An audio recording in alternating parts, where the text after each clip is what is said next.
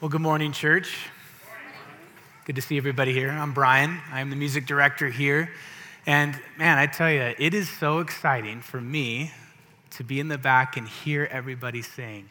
I love it when God's people gather together and we sing together. I had a mentor growing up when I was in ministry, and he always said, Brian, you don't have to, you get to do this.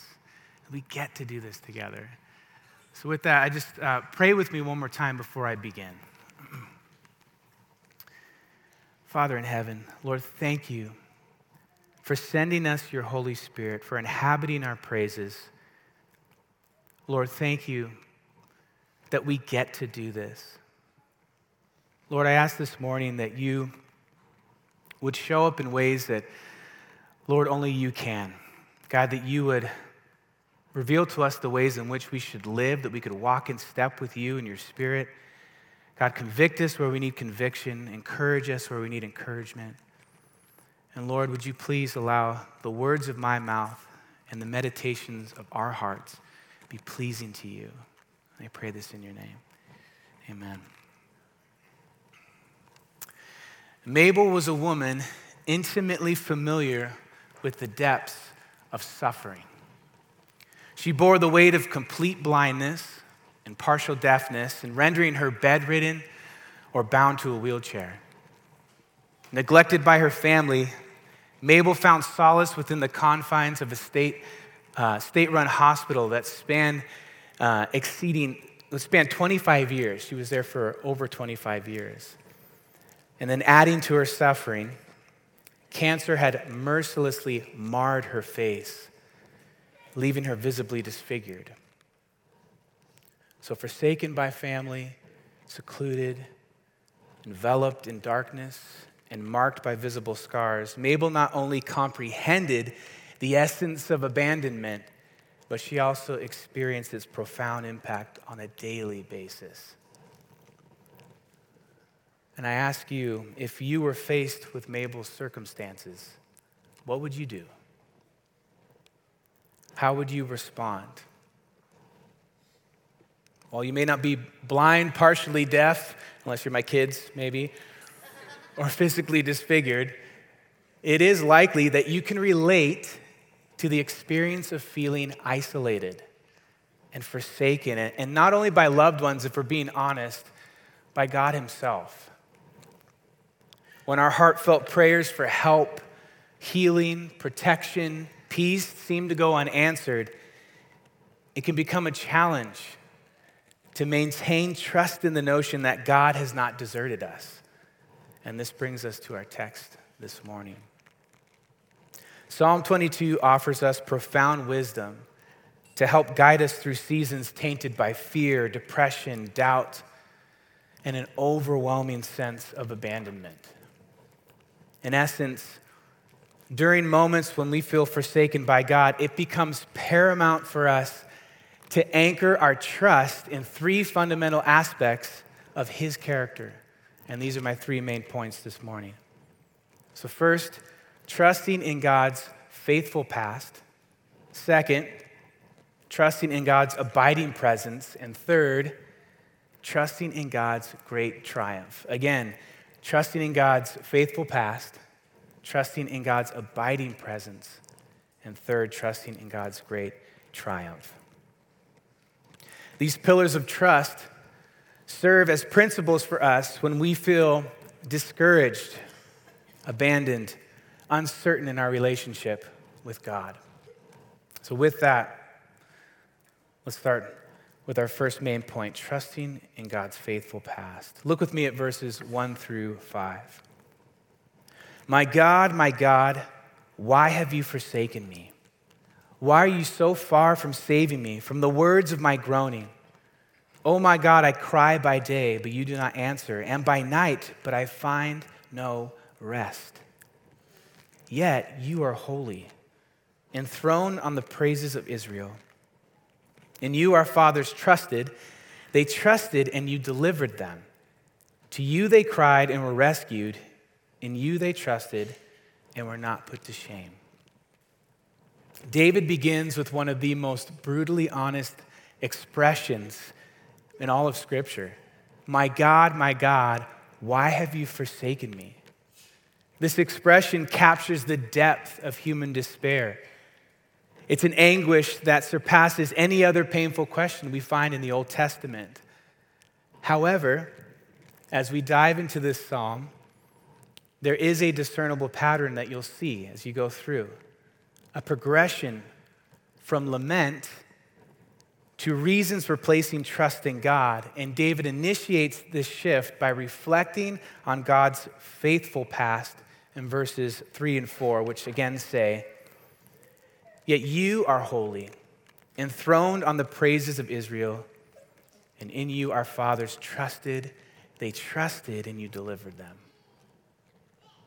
David recalls the trust of his forefathers and how God time and time again showed up. God time and time again proved his faithfulness by rescuing and guiding his people. Reflecting on this history, David affirms with conviction that God never abandoned or turned away from his people. It is this assurance that fuels David's present trust in God, believing that he will remain steadfast and not forsake or abandon him in his circumstances. On a stormy night, a businessman boards a plane, takes the middle seat. Next to him by the window seat is a middle-aged woman, and in the aisle seat is a little girl. After the flight takes off, he begins a conversation with the little girl who appears to be the same age as his daughter, and he thinks it's so strange that this little girl is traveling alone, but he kind of keeps that to himself. About an hour into the flight, the plane is suddenly hit with extreme turbulence. The pilot comes on the PA and says, "Everybody fasten your seatbelts. We've hit a pretty rough storm." And for a half an hour, this plane is dipping and turning and shaking. People begin to cry, as I probably would. And the woman seated next to him by the window, she starts to pray intently. The businessman is sweating and clenching his seat as tightly as he can. But meanwhile, the little girl, well, she's sitting down quietly. Doesn't seem to be fazed at all. Suddenly the turbulence ends. The pilot comes on the PA once again to apologize for the bumpy ride and to announce that they'll be landing soon. And as the plane is descending, the man looks at the little girl and says, "I have never known anyone so brave in my life. You're just a little girl. Like, tell me, how is it that you have remained so calm during all of this while all the adults have been so afraid?" And she looks him in the eyes and she says to him, "My father is the pilot, and he's taking me home." Proverbs chapter 3, verse 5 says, "Trust in the Lord with all of your heart, and do not lean on your own understanding." I ask you this morning, what areas of your life has your trust grown weary and you feel forsaken by God? Maybe it's your finances or financial burdens that you find yourself in. Maybe it's a broken marriage or dealing with a blended family. Maybe it's a wayward son or daughter or an aging parent. Maybe it's dealing with the pain of losing a loved one or an inability to conceive and have kids. Maybe it's a habitual sin that you just can't seem to overcome, or maybe it's the horrific sin of someone else that has impacted your life. Whatever it is, Psalm 22 is a reminder from God to reflect upon his past faithfulness and the reliability of his plans for us. It prompts us to recall the countless instances where God has proven himself faithful, demonstrating his steadfast love and provision throughout all of history. By remembering his faithfulness, we can find assurance and confidence in his plan for our lives. Psalm 22 encourages us to trust in God's character and to hold fast to the belief that he will continue to guide and lead us in his perfect ways. And as we recognize and trust in God's faithful past, it naturally leads us to our second main point this morning. So first, trusting in God's faithful past, and second, trusting in God's abiding presence. Look with me at verses 6 through 10. But I am a worm and not a man, scorned by mankind and despised by the people. All who seek me mock me. They make mouths at me and they wag their heads. He trusts in the Lord. Let him deliver him. Let him rescue him, for he delights in him. Yet you are he who took me from the womb. You made me trust you at my mother's breast. On you was I cast from my birth, and from my mother's womb you have been my God. Again, we see the progression here from lament to reasons for trusting in God. Here, David laments over the taunting of his enemies and how his adversaries viewed him as insignificant and worthless. And this lament goes on in verses 12 through 21. He describes his enemies as bulls and wild oxen in verses 12 and 21, as lions in verses 13 and 21, and dogs and evildoers in verses 16 and 20. And then he laments about his weakness in verses 14 and 15, and then his need for help in verse 20. But sandwiched in between these laments is his reason for trusting in God and his abiding presence. Look with me at verse 10. On you was I cast from my birth, and from my mother's womb you have been my God. In moments of feeling abandoned by God, it is crucial to remember it was God who formed our inward parts. It was God who knitted us together in our mother's womb. That his love for us is unchanging. His acceptance of us is not dependent on our performance or what others have to say. And what's interesting here too is the imagery that David uses, this imagery of God like a midwife bringing him into the world. When we feel abandoned, overwhelmed, or stressed, it's God's abiding presence that becomes our source of strength and endurance to persevere. Rick Hoyt is a renowned figure in the running world, captivating people around the world with his story. However, his inspiration does not stem from his physical prowess or his extraordinary achievements when it comes to his speed or endurance. Rather, it arises from his unique partnership with his father. You see, Rick was born with cerebral palsy, rendering him unable to walk and speak. So in each race, his father selflessly pushes him in a wheelchair, over time forming an unbreakable bond between them. For 40 years, the abiding presence and support of Rick's father allowed Rick to overcome his physical limitations and to soar across numerous finish lines. Their bond and determination led them to participate in a staggering number of races, triathlons, Ironmans, and marathons. How many marathon runners are there in here today? Exactly. That's tough. Man, as Christians, without the abiding presence of God our Father, we would not be able to complete the marathon of life. Just like Rick's father enabled him to overcome his physical limitations, God's presence enables us to navigate the challenges that we face.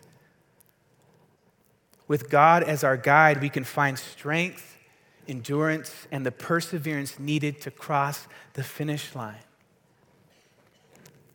And as we run the race of life, we can find solace in knowing that God is with us every single step. He is enabling us to reach the ultimate victory, which brings us to our third and final point this morning. So again, we looked at first, trusting in God's faithful past. Second, we looked at trusting in God's abiding presence. And third, we will look at trusting in God's great triumph. In verses 22 through 31, there is a significant shift that happens in this psalm. From this point forward, there is a noticeable and notable absence of lament and petition. Instead, the tone transforms into heartfelt praise and adoration. Look with me at verses 22 through 31. I will tell of your name to my brothers, and in the midst of the congregation, I will praise you. You who fear the Lord, praise him. All you offspring of Jacob, glorify him and stand in awe of him. All you offspring of Israel. For he has not despised or abhorred the affliction of the afflicted, and he has not hidden his face from him, but he has heard when he cried to him. From you comes my praise in the great congregation.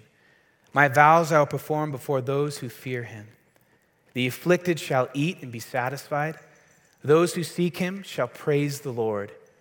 May your hearts live forever. All the ends of the earth shall remember and turn to the Lord, and all the families of the nations shall worship before you. For kingship belongs to the Lord, and he rules over the nations. All the prosperous of the earth will eat and worship.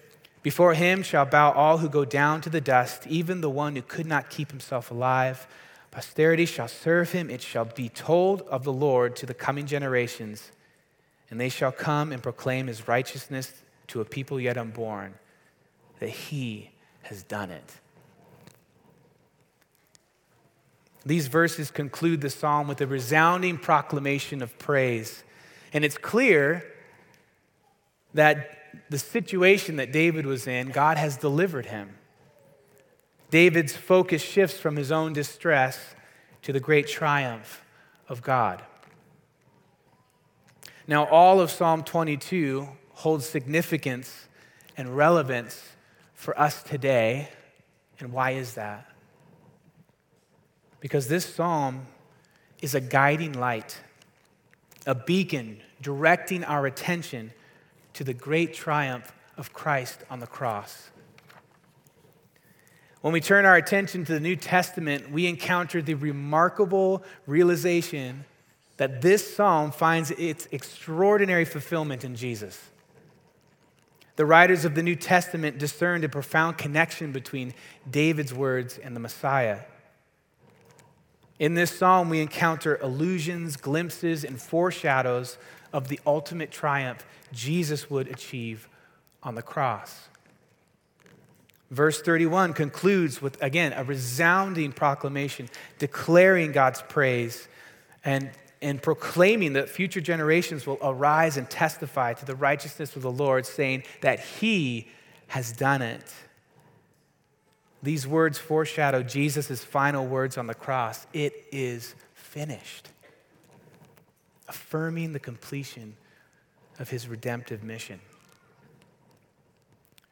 But of all the allusions, glimpses, and foreshadows that you see all throughout this psalm, none stands out more than verse 1. My God, why have you forsaken me? This verse holds great significance because Jesus himself quoted it while hanging on the cross. Consider the setting in which Jesus was crucified. Surrounded by Pharisees, Sadducees, Jewish believers, and various other people. The Pharisees and Sadducees, who were well versed in God's word and had much of it memorized, including the Psalms, would have instantly recognized these words like lyrics to a song everyone knows, right? Someone starts singing a song, I'm in. I need one word, boom, here we go. I kind of make it awkward sometimes by doing that. Sorry if I've done that to you. But for them, instantly they would know. As Jesus uttered those words, those familiar with Psalm 22 would have realized in that moment that David's words were pointing directly to Jesus in that moment. The psalm was about Jesus.